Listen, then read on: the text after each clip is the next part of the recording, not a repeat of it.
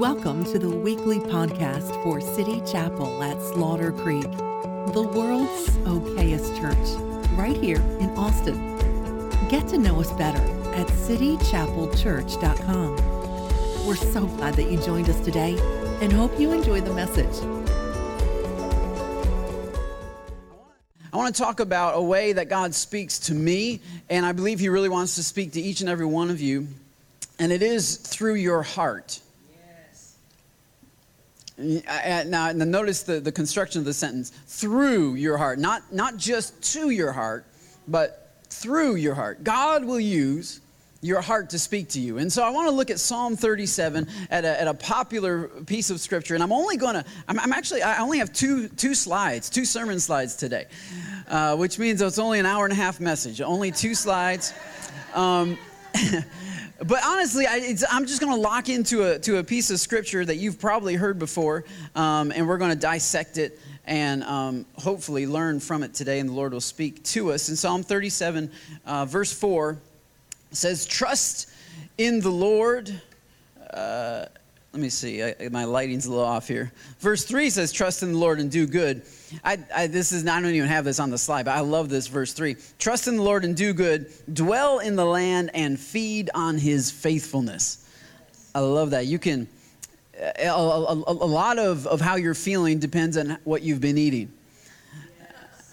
You know what I'm saying? So, and I'm not just talking paleo versus McDonald's. I mean, the way you're feeling spiritually and emotionally has a lot to do with what you are feeding on, what you are feeding your spirit, what you're eating.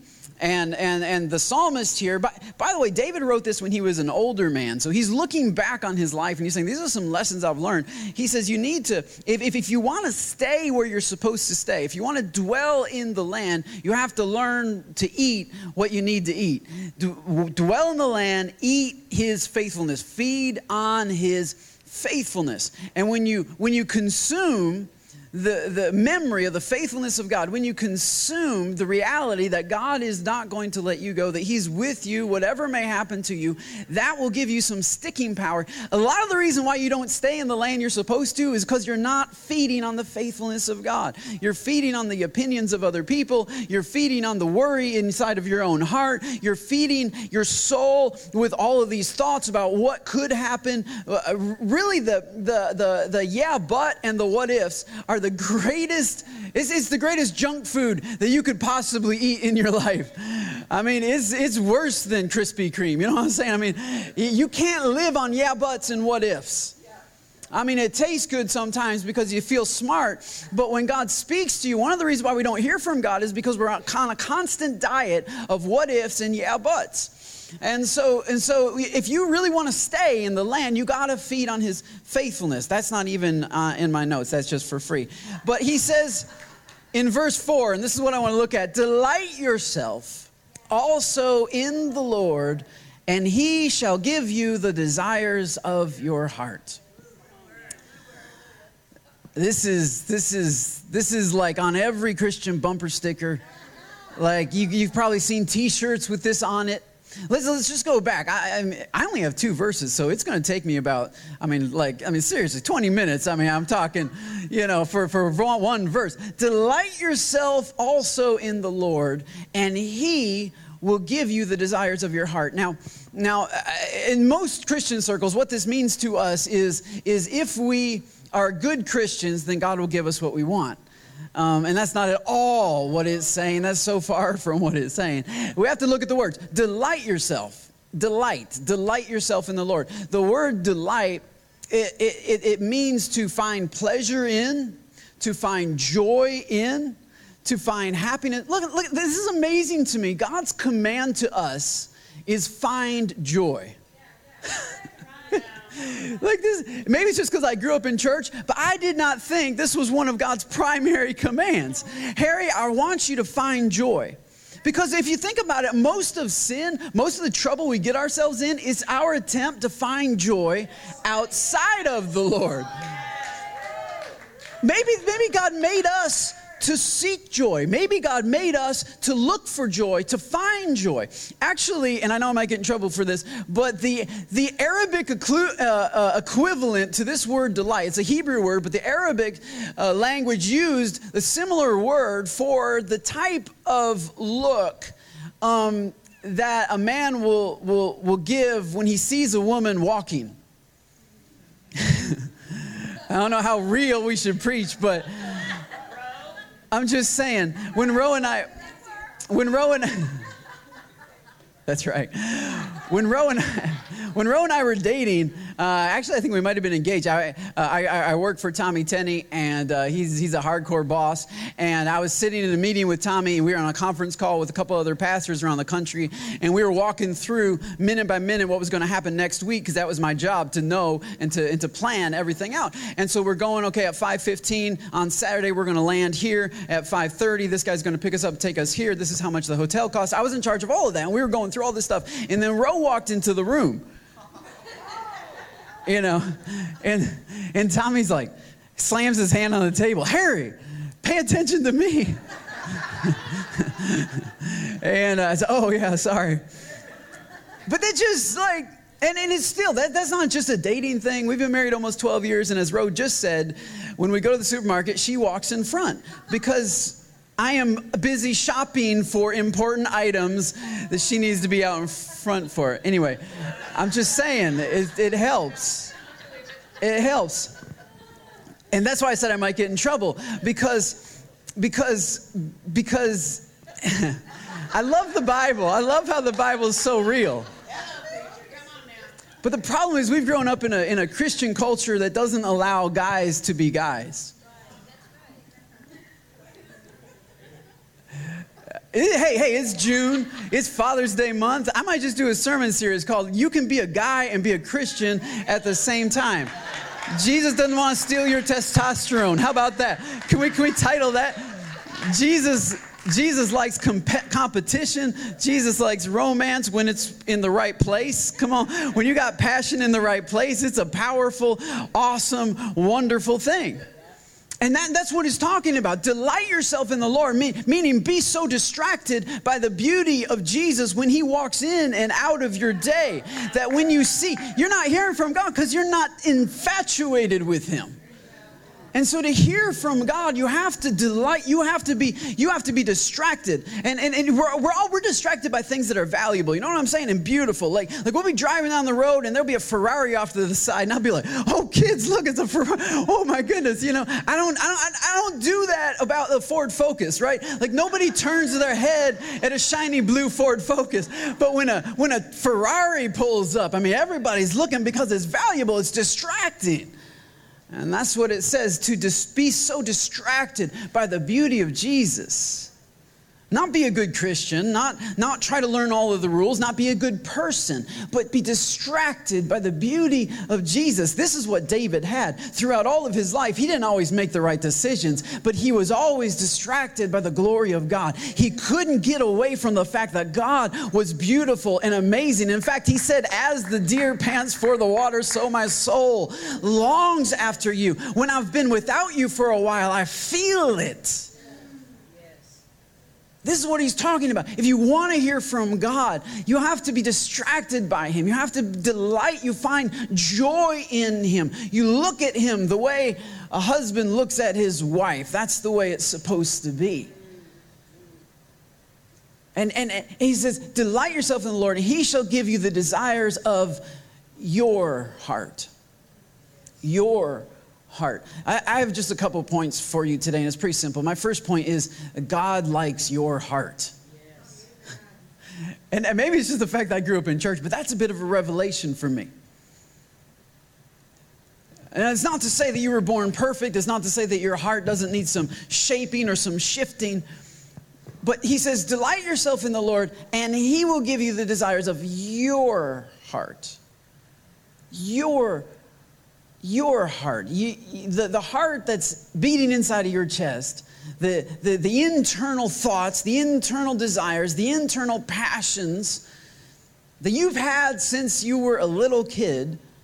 It could just be that those didn't just arrive there by accident. It could be that God is wanting to give you the desires of your heart. And it's interesting how we're so conditioned to reject the fact that God could actually like my heart. We're so conditioned to reject the fact that God could actually like my heart. Like he actually formed my heart, created my interior being, my interior being. And he not only does he know it, but he actually likes it. God likes my heart. And in fact, God speaks to me in my heart. When we planted City Chapel, the only reason we planted in this location is because God spoke to me in my heart. I was driving around Austin, driving around Buda, driving around praying, driving through neighborhoods. And then as I drove through neighborhoods in Buda and in this area of Austin, like what Budaites call Austin, but Austinites call Buda, like this weird kind of area. And I felt in my heart a burden for the people who lived in these homes. I felt in my heart a burden for these neighborhoods. I felt it in my heart. And this is how God speaks to me a lot of times. He doesn't speak to me in an audible voice. I don't think there's been one time in my life when God spoke to me in a voice that was almost audible. He doesn't usually, talk like this and Harry, this is what I want you to do. This is not how he generally, 99.9% of the communication that you get from God is going to come into your heart. He is going to speak to your heart. And it's my heart that has opened so many doors for me. It's my heart. I remember the very first sermon I ever preached. I was 12 years old, and I was so nervous. I was standing up. Our church met in a YMCA, like all 15 of us, and I'm standing here, and I had my notes. My mom had helped me make some notes, and I had 10 pages. And I was turning the pages, and I was so nervous, I accidentally turned more than one page. I turned like 3 pages at a time, and I looked down, and nothing made sense.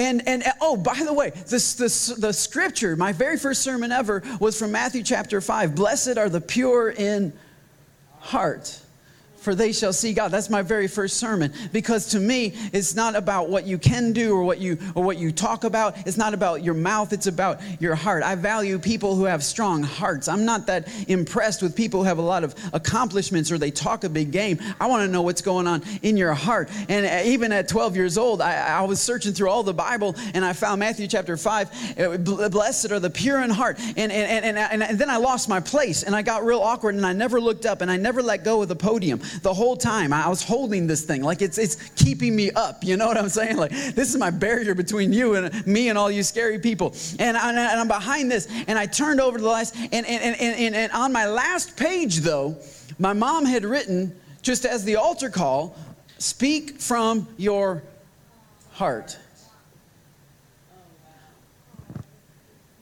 And I said, oh dang. And I looked up from my notes, and in 5 minutes, I just said what I felt. It's a heart statement. It's a heart word, felt. It's what I felt. And I didn't know it, but that was the best advice that's the best note my mom could have given me on my sermon notes. No A.W. Tozer quote can make up for a statement of speak from your heart. Because I've found as I preach from my heart, as I speak from my heart, it connects with other people's hearts. And actually, I found that I am naturally gifted at speaking from my heart. And I had no idea, because I was backward and I was shy, and I had a strong stutter, and I didn't like to speak in public. But I at 6 years old, you know what I wanted to be? I wanted to be a lawyer. Because I heard they make a lot of money. And I watch a lot of Matlock. You know what I'm saying? This is showing my age. 6 years old, I'm watching a lot of Matt. Well, he's basically a lawyer in my little 6-year-old brain. Is you go into the courtroom, you discover the truth, and you go into the courtroom and you persuade people, you motivate people to see the truth. And I had no idea that's the same thing that preachers do. Standing before the jury of a bunch of people here who are going to decide whether or not sin is guilty and whether or not Jesus is worthy. I didn't even realize that that's what I was going to do every single Sunday. But I was naturally gifted at it because I naturally picked up on what people needed to hear. I naturally, and I didn't even realize this. The other day, by the way, this is telling on myself, but the other day we were at Hat Creek, and this is a few weeks ago. Madden came to Roe. Madden's my oldest daughter. She's 9 years old. She came to Roe and she was crying, and she was sobbing. And there was a little boy she said about 7 years old that they were playing tag, and like the little boy couldn't catch her, and so the little boy was calling her a girl cow or a cow girl, something, because the boy heard she lived on a farm, and so he started making fun of her, calling her a cow girl or a girl cow, something like that. And this is, really hurt little Madden's feelings, and so Madden's coming and crying to mom, and so I went over and said, what's going on, honey? And she told me the story, and then the little boy comes over with his mom, and he's like, and his mom makes him apologize, and he feels really bad, and then they go, and I just have this memory of when I was 7 years old. This is no lie. And so I'm like, honey, this is really weird. I got to tell you this. And so I told Madden about this memory. When I was 7, I was the fastest kid in our church, Life of Faith Fellowship. Man, after church, we were out playing tag. But my best friend, Ben Ashauer, had this older sister. She was about 2 years older. She's about 9 years old. She was like twice as tall as me because she had longer legs. And I couldn't catch her. And so I said, you have legs like a horse. Meaning like the really big thighs, and the whole skinny little... Anyway, it was an insult because I was mad because I couldn't catch her.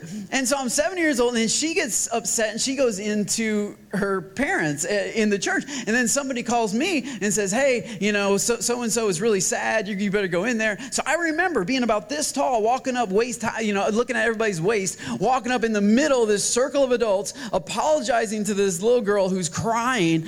And I told Madden, I said, Madden, I did it because I was mad, and I wanted to say something mean to her. But when I saw how powerful my words were, it changed the way I thought about making fun of people and insults.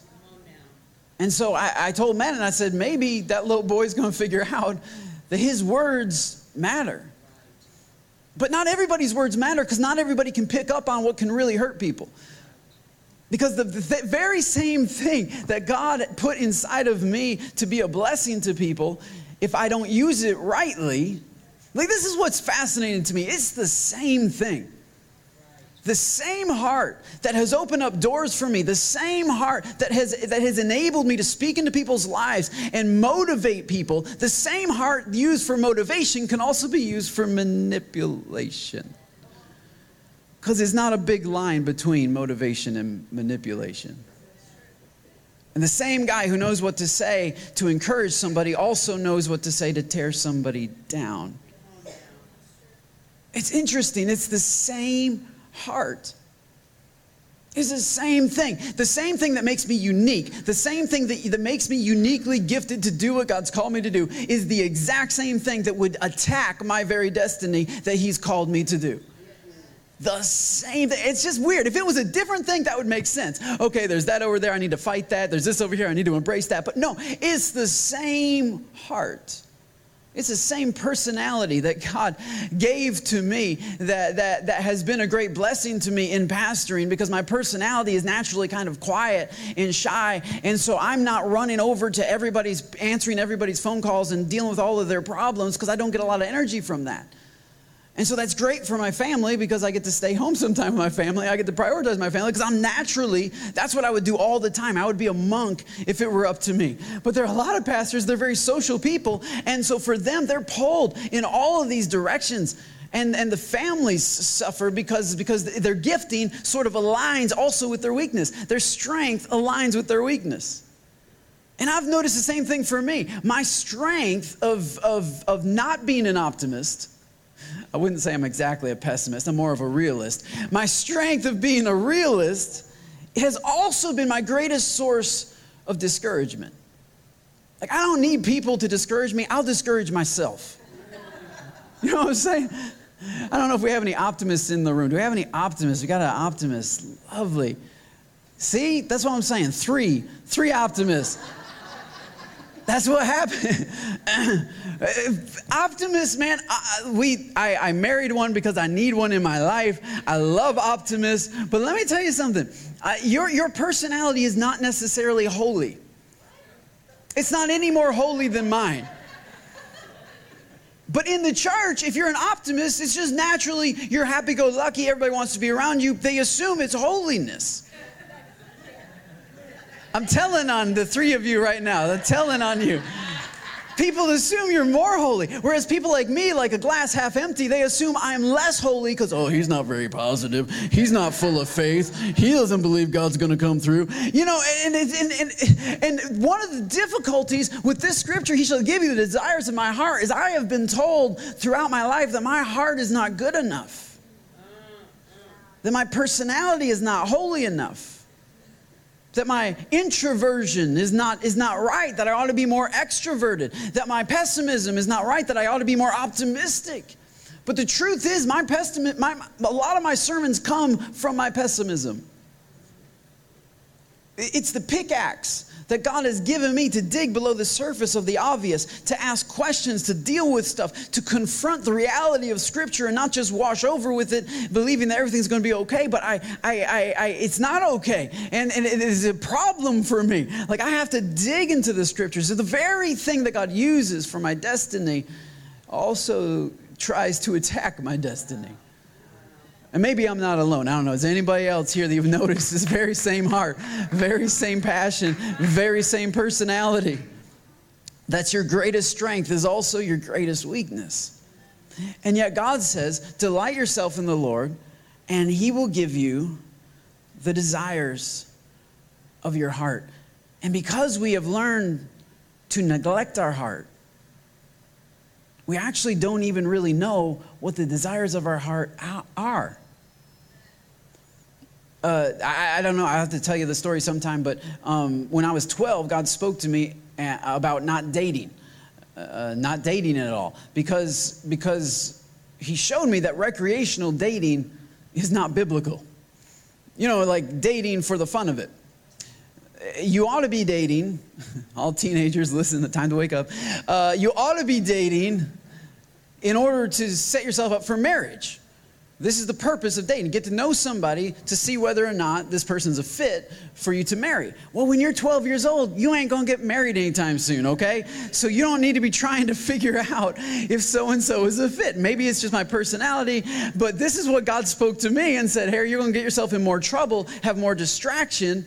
Why don't you focus on me, and I'll tell you when it's time to date. And so when I was 23, God spoke to me almost an audible voice and said, this time next year, you're going to be dating somebody. And that somebody was not named Roe. It wasn't. I met this girl at Bible college, and she's a great girl, Christian girl, loves God, loves people. She played the guitar, she sang. That's a good, pastor's wife thing to check off. And all this stuff. And we hit it off, we connected, and we started dating about 8 months in. I'm graduating Bible college. I'm about to graduate. Me and this girl had just been on a date. I dropped her off, and I was driving back to the house where me and a few guys shared. And the Lord spoke to me, and He said, Harry, do you want to marry her? I've been dating her for about 8 months. It was going great. We're having a great time. And the Lord said, do you want to marry her? Notice the construction of the sentence, do you want?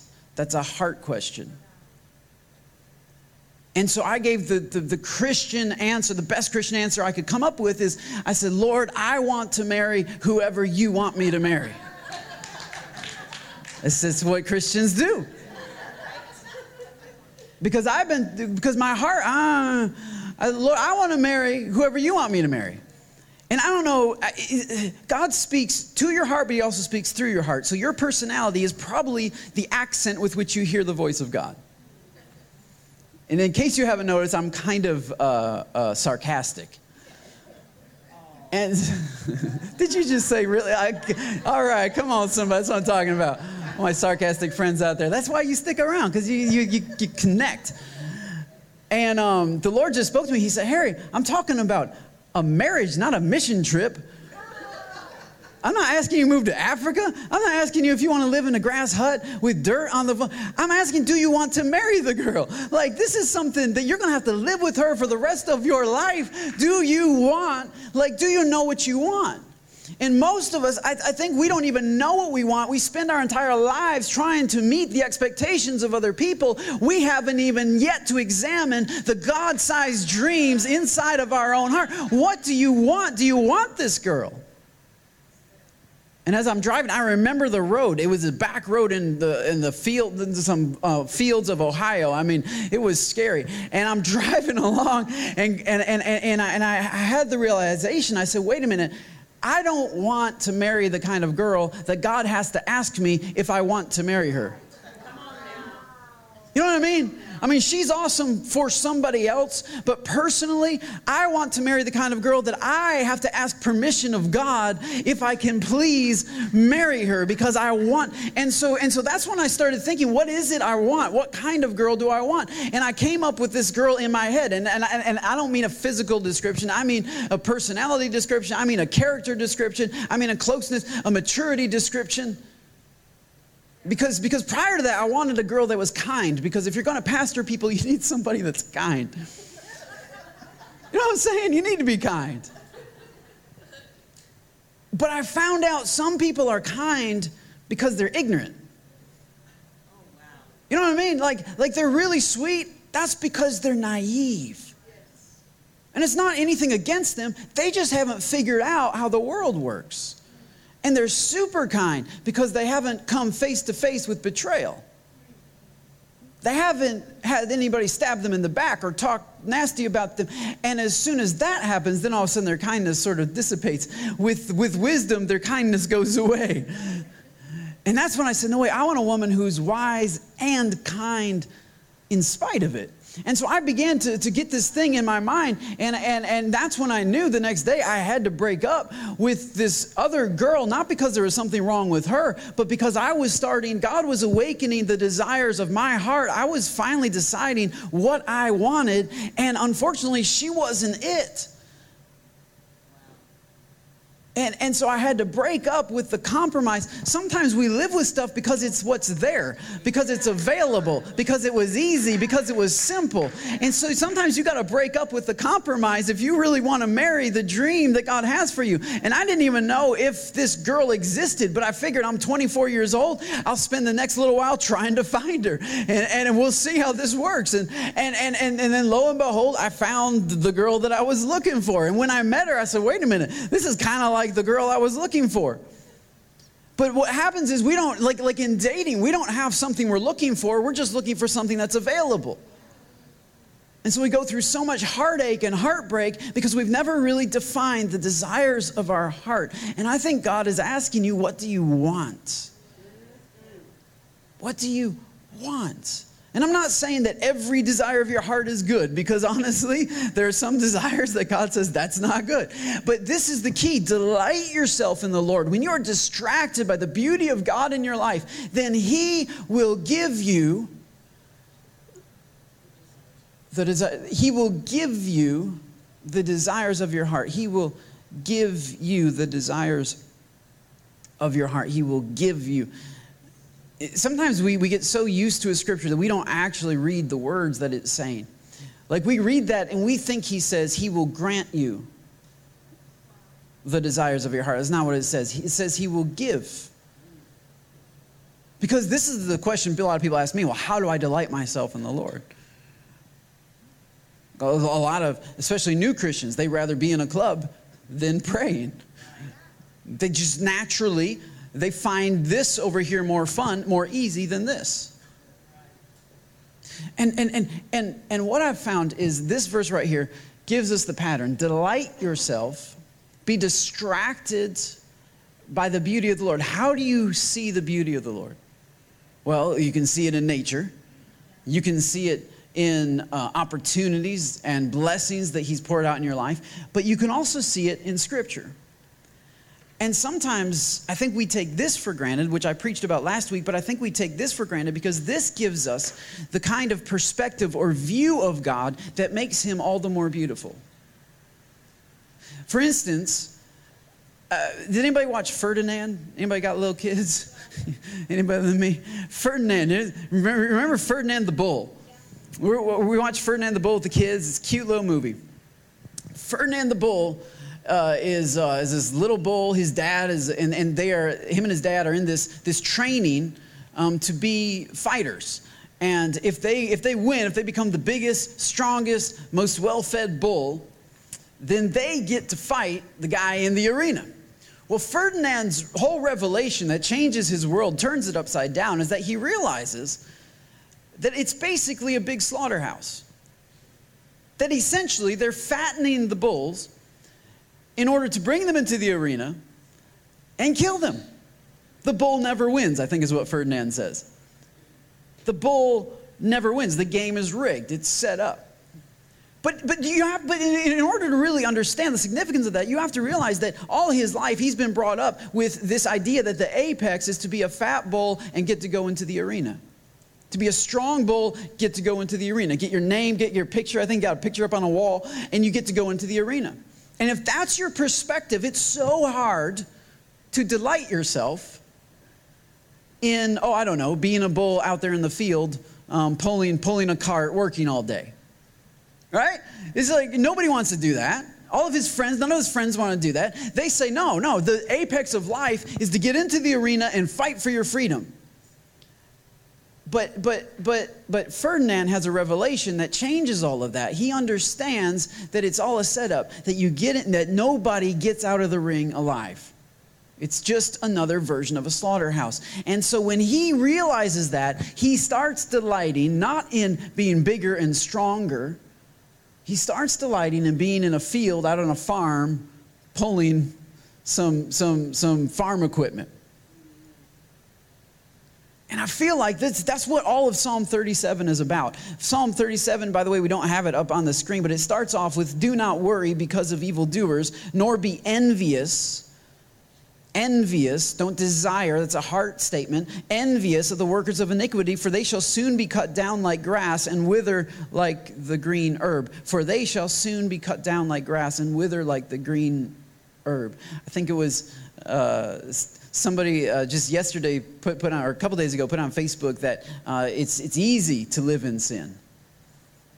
And it's true. It's as easy to sin as it is to fall off a ladder. All you have to do is lose your balance, and natural forces will take charge. Natural gravity will pull you down. To live in sin is as easy as falling. And in fact, the Bible calls it falling a lot of times for that very reason. Because every bit of nature is pulling you down. It's natural. We grew up basically in a slaughterhouse, and we've been taught that the best thing to do is to fall because that's the easiest thing to do. And technically, falling doesn't hurt you. It's the sudden stop at the bottom. And so it is easy to live in sin until it's not. It's easy to live in sin until you're at the bottom and you're broken and you're bruised and you're bleeding and you're dying. And then all your friends leave you. And then when you lose your money, all your friends leave you. And then when you lose, and all the people, and nobody gets out of the arena alive. And you figure it out when you're laying there choking on your own blood. It's as easy to live in sin as it is to fall off a cliff or fall off a ladder. It's very easy. But the sudden stop at the bottom, now that's a whole nother story. That's not easy. That's brutal. And it's hard to climb up a ladder. And it's difficult to move forward with God, and it's difficult to keep your balance, and it's a left and a right, and it's difficult and it's hard. But trust me, it's a whole lot easier than landing on the rocks below. And if we could be a little more like Ferdinand, we would actually delight ourselves in the Lord, because we would figure out that it's better on the farm than it is in the arena. Because on the farm, it's true that you're working, but you get to live.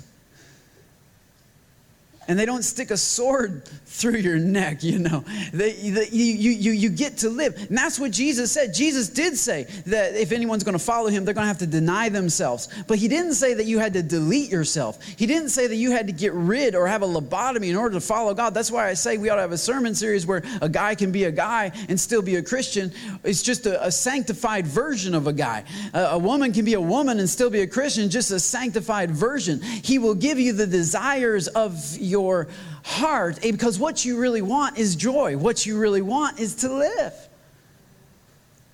And when you understand the game, when you understand the setup, when you understand that even though we live in a world where everybody is clamoring to be the biggest bull, to be the strongest bull, and get into that arena, you can say, wait a minute, hold up. Nobody gets out of that arena alive. Nobody gets out of this thing alive. I want to live. I'd rather be called a dumb bull or a stupid bull. I'd rather be something out there on a farm where at least I'm free. And at least I have joy, and at least I have peace, and at least I have the love of God in my heart. It's true that sinning is easy until it's not, and then it's too late. And when it's not, I don't want to be broken down there on the rocks. It's not that I don't want to fall, because falling's easy. I'd rather take the easy route, but it's the end that I'm concerned about. I delight myself in the Lord because I understand the end, because I've seen something. I've got a perspective from God that I couldn't get otherwise. And when I delight myself in the Lord, He shall give you the desires of your heart. He shall give. The word give means to build or to birth something or to put something in. See, we've always heard this, that delight yourself in the Lord and He will give you what you want. But that's not what He's saying. He said, I will give you the desires of your heart. So if Ro, say... let's see. Let's say Ro has her wallet. Let's just say that's her wallet, and she gives me the wallet of her skirt.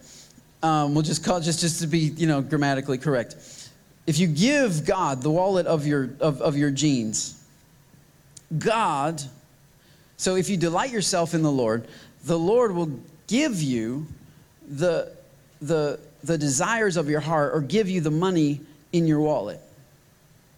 You see, it's a handoff. So you delight yourself in God. You give God your desire.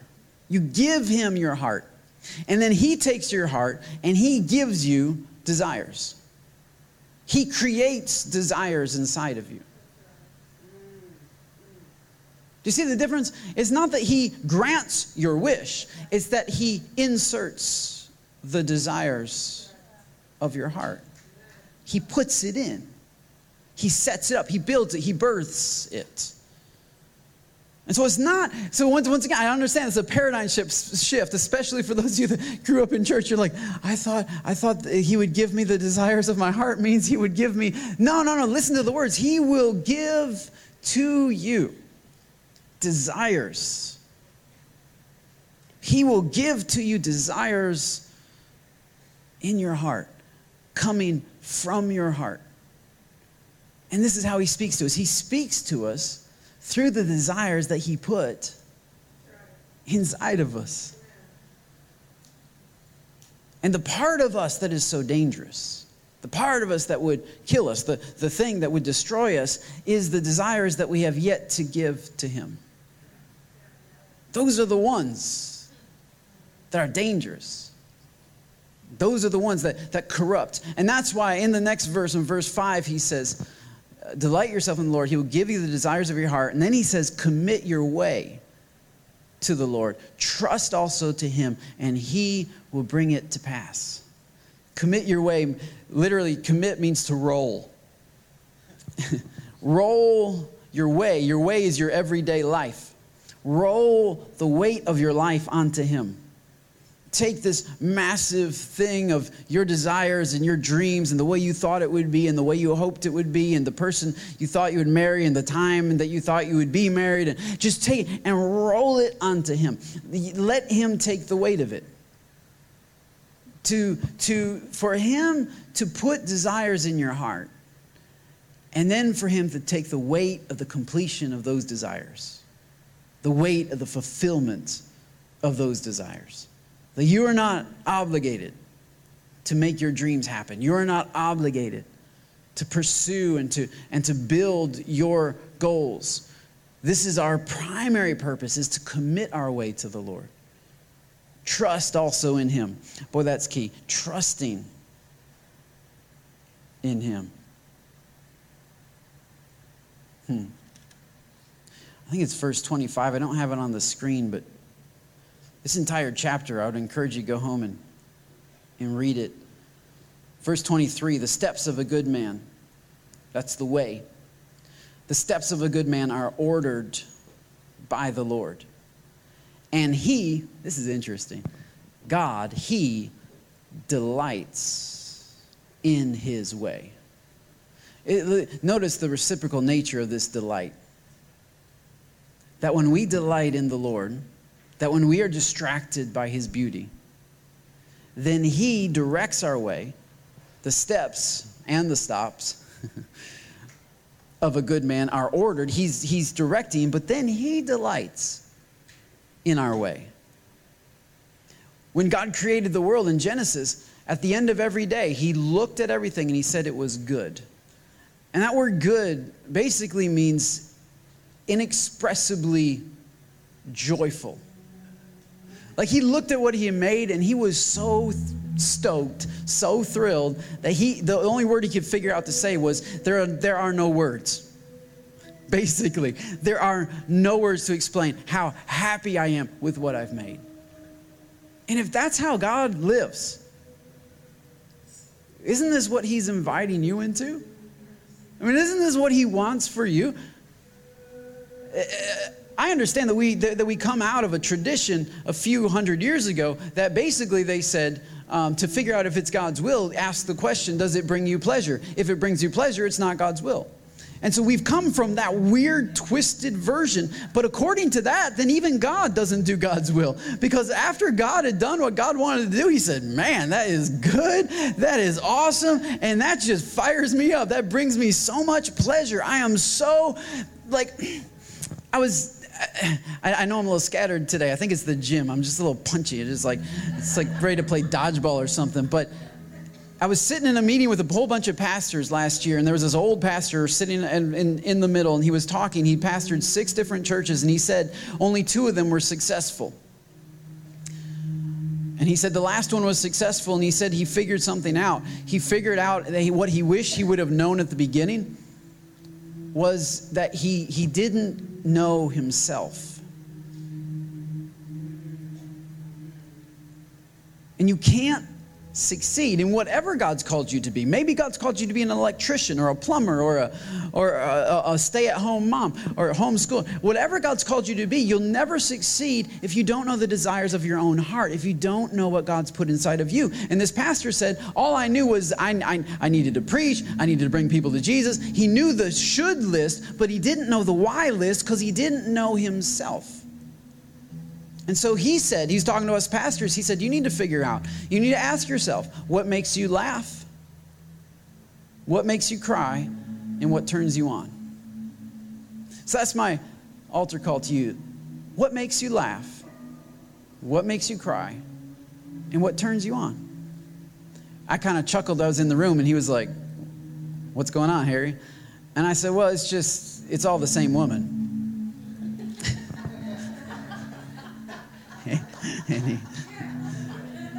And he said, what are you talking about? So my wife, she makes me laugh. She makes me cry sometimes. And she turns me on. And all the pastors kind of chuckled. And he said, well, no, that's interesting that your thought goes right there. He said, that says something about you. And so what your first thought says something about you. And I began thinking about it. I said, yeah, she's something that I sought out. That I had in my head before I even met her in person. What I love about her has more to do with me, actually, and what I'm looking for than it even does to do with who God has made her to be. And so what makes you laugh? That's a clue to what God's calling you to do. What brings you joy? What just fires you up and says, man, I could do this all day, every day, and just be fulfilled by this? What makes you cry? That's probably a clue to your destiny as well. What really hurts? What really offends you? What really makes you mad? What really pushes your buttons? And then what turns you on? What motivates you? What gets you up in the morning? It's looking in at our own hearts. Because God wants to speak to us about our own hearts so that he can direct our way. And then he takes delight. And he is laughing with us. And he's sometimes crying with us. And he is motivated by us. He delights in us. Verse 24 says, though he fall, he will not utterly be cast down because the Lord upholds him with his hand. Because we've figured out where God wants me to be, what he wants me to be doing. It's not that we hit it every time. It's not that we're perfect. But I challenge you this week, if you really want to start hearing from God, you need to check your own heart. What makes you laugh? What makes you cry? What turns you on? Who has God called you to be? Just in closing, this past week, Monday night, Dallas put together an awesome night of worship, and I'm very proud of him. And he basically pulled it together by himself with his friend Sean Foyt up at Dobie with the school that he works at. And I was there, and several of you were there worshiping. And toward the end, we were worshiping, and I was just thinking, man, I really hope somebody calls up Dallas and just honors him, because he's the one who pulled this whole thing together. And there were several churches involved. Bethel Austin was there. There was a couple other churches. It was mostly Bethel Austin and City Chapel, I think. It looked like a whole bunch of white 20-somethings from Bethel. And then all of us, some gray hair, some City Chapel, motley crew. The scrappy ones. We're from South Austin. And it was beautiful. It was awesome. It's the family of God, you know. And but I thought, man, I really hope somebody calls up Dallas and just honors him, thanks him. And immediately when I thought of Dallas, I had this vision that and this is a way that God speaks to us, is through vision in your mind. And it's a vision that God had given me years ago when I was praying about another pastor, actually. I was praying about a senior pastor, and God gave me this vision. And then that night during worship, I just stopped worshiping because God was giving me this vision, this picture in my mind, about 15 seconds, and it was a moving panorama of this picture.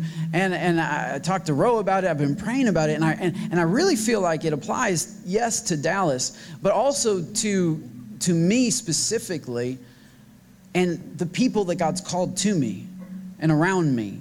And under me, lifting me up. And it is this vision, because I think ultimately when God speaks to you, he wants to speak to your heart, about your heart. He wants to give you revelation on who you are. And so this will help explain City Chapel right now for you to understand who he's made me to be. Basically, I had this vision of a bridge. It was a huge bridge. There was a cliff, a grassy cliff over here. I tried to make it out of like a whole bunch of different pictures online, because I'm a graphic designer. I can cut stuff up in Photoshop. I couldn't find anything remotely close to this bridge, so it bugs me. But I'll just try to describe it verbally. There was this grassy cliff, and then there was this massive stone bridge coming out from the cliff. It was about 30 feet thick. It had no wires or anything. It was just so thick that it was cemented sort of to that other island or cliff or whatever it was. But the weird thing about it was all grassy. The front of the bridge was all grassy, like just like the grass on the island or whatever, the cliff. It was covered with grass on the bridge and to the sides. It's just weird. You don't see grass growing on bridges usually. And so this bridge, a stone bridge, had all this grass growing. It was so seamless. It looked like it had all been mowed at the same time. Like it was just a seamless carpet of grass. And as you walked along, I mean, this is a massive bridge, maybe 100 feet, maybe 200 feet wide. I don't know. My perspective kept going out. It was this wide bridge, all this grass, and then it sort of got spotty, the grass, and it was more stone. You could see the stone. And then it came to a gate, and there was this massive stone gate with this huge door, and the door was open. People were kind of meandering along the grass, hanging out, chilling out. Some were meeting and talking, and then some were sort of going through the gate. And when you went through the gate, the bridge got even wider somehow, I don't know, multiple hundreds of feet wide. And there was a little city square there, like an old English country square with a little fountain in the middle and little shops all around. Like it's a whole city. And that's why it's weird. If you Google city bridge or bridge on a city, like there's nothing. And it's just it's this massive living space. And then it keeps going. It goes over to this other cliff. And toward the back side of the bridge, there are all these homes being built. And there are entire neighborhoods being built back there, all on the bridge. And that was 15 seconds. And God just showed me that. And then boom, done. And I thought, well, God, what in the world? What are you talking about? And so this is what you do. So then you go and pray. God, what are you trying to tell me? And what I felt like God was saying is that he has made me to be a bridge. Just like he's made Dallas to be a bridge. Bridging multiple churches, bridging multiple cultures, bridging multiple different kinds of people. And I think to some extent, all pastors are sort of, this is the ministry of the church, is to bridge between the world and the kingdom of God, between the kingdom of Satan and the kingdom of God, the kingdom of darkness and the kingdom of light. And I know different pastors have different callings, and some pastors are more gatherers. Like they literally have arenas over here in the kingdom of light, and they're doing awesome. But I feel like we're called to connect to the kingdom of darkness in such a way that the same grass that's there is also on that side of our bridge. That meandering into City Chapel is very similar of just walking from one field to another. A lot of times churches, it's like walking into a spaceship or an alien invasion. You walk into church and it's like all of their jokes don't make sense. All of their songs don't make sense. And I don't get any of this, but our hope is that we have made a transition for people, by the way, to be on the bridge without going through the gate. The gate is Jesus. It's still as narrow as it's ever been.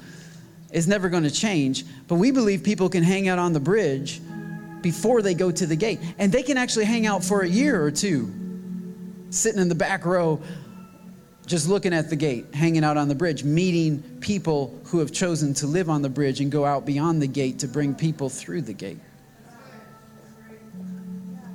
And I know there's some people that are like, I don't go to City Chapel because so-and-so was drinking on their Facebook on Saturday night, and I don't want to go to that kind of church. Well, if you don't want to go to a church with sinners in it, this is not the right church for you. You need to watch your purse around here. You need to leave it in the car, lock it up. This is South Austin, baby. No, seriously, because we allow people on the bridge who haven't gone through the gate. We love people on the bridge who haven't gone through the gate. You don't have to believe what we believe to belong on the bridge. There's a place for you on the bridge, even if you're not sure about the gate. That's fine. Now, we're always going to beckon you and draw you and say, hey, it's much better in the gate. There's shelter in the gate. There's joy in the gate. There's peace in the gate. The answer to all your problems is not here on this side of the bridge. It's through the gate. So we're always going to point through that gate. But man, some people, it's going to take them a while. And when they come through the gate, it's awesome. 16 people came through the gate last Sunday afternoon in the Blanco River, or just simply reaffirmed their status of being in the gate. You know what I'm saying? Like it's a powerful moment. It's a wonderful thing. But here's the thing. Some people come through the gate and they build a home on the bridge because they want to go back through the gate and bring more people across the bridge. But some people don't build a home. They just keep walking over the bridge. And they go on to another church, or they go on to another city, Virginia, another state. They move on to another place. And I'm great with that. I feel wonderful to be the transitional point, because this is what I'm called to be. I'm called to be a bridge. At the end of the day, a bridge is to get you from one place to another. And so I love the people who have chosen to live on the bridge with us and be on mission with us. But I'm not upset at the people who go on to other churches. And like I even reached out to one lady. She'd been with us for a while, and then she just disappeared. And then I said, hey, how's it going? What's going on? And she said, well, I'm going to this other church now. And she was kind of ashamed of it. I said, that's great. When you came to us, you weren't going to any church. And now you're going to a church faithfully connecting with Jesus. This is wonderful. This is what we want for you. That's what a bridge wants, is to get you from where you were to where you need to be. So I just told her, I said, look, if you're ever in another healthy church, you can tell the pastor. And he's not going to be mad at you. Now, there's some churches, they will be mad at you, and so you need to understand where you're at. But in a healthy church, a church that realizes it's a bridge and not a fortress, where nobody comes in and nobody goes out. But a bridge is like, man, some people are going to go out, and that's good. As long as they're going out with Jesus, I'm happy about that. Let them go. Like, this is a bridge. We're helping people get to where God's called them to be. And that's what God spoke to me about you. I wonder what God would speak to you about you. This is what God spoke to me about me. I wonder what God would speak to you about you. I wonder what kind of vision he would give you about you and what your life is like and how you fit in your role, in your job. Father, I just ask for that revelation. Lord, we ask for that revelation right now, that you would insert desires into our hearts. We commit our way to you, Lord. We roll over the weight of our lives onto you. We want to hear your direction. We want to hear your voice, Lord. We want you to take delight in our way. We see the beauty of Jesus, and we're thankful that you've walked into our life. We choose right now, we just make a decision, a commitment this week to delight ourselves in you. Every time we're tempted to be drawn away by the fall, every time we look down and think it'd be so much easier if I just let go. Instead, Lord, we choose to focus on what's ahead of us, what's above us, and who is holding our hand, who is keeping us. We thank you for your faithfulness. We choose to feed on that. Have a steady diet of the faithfulness of God. In Jesus' name we pray. Amen.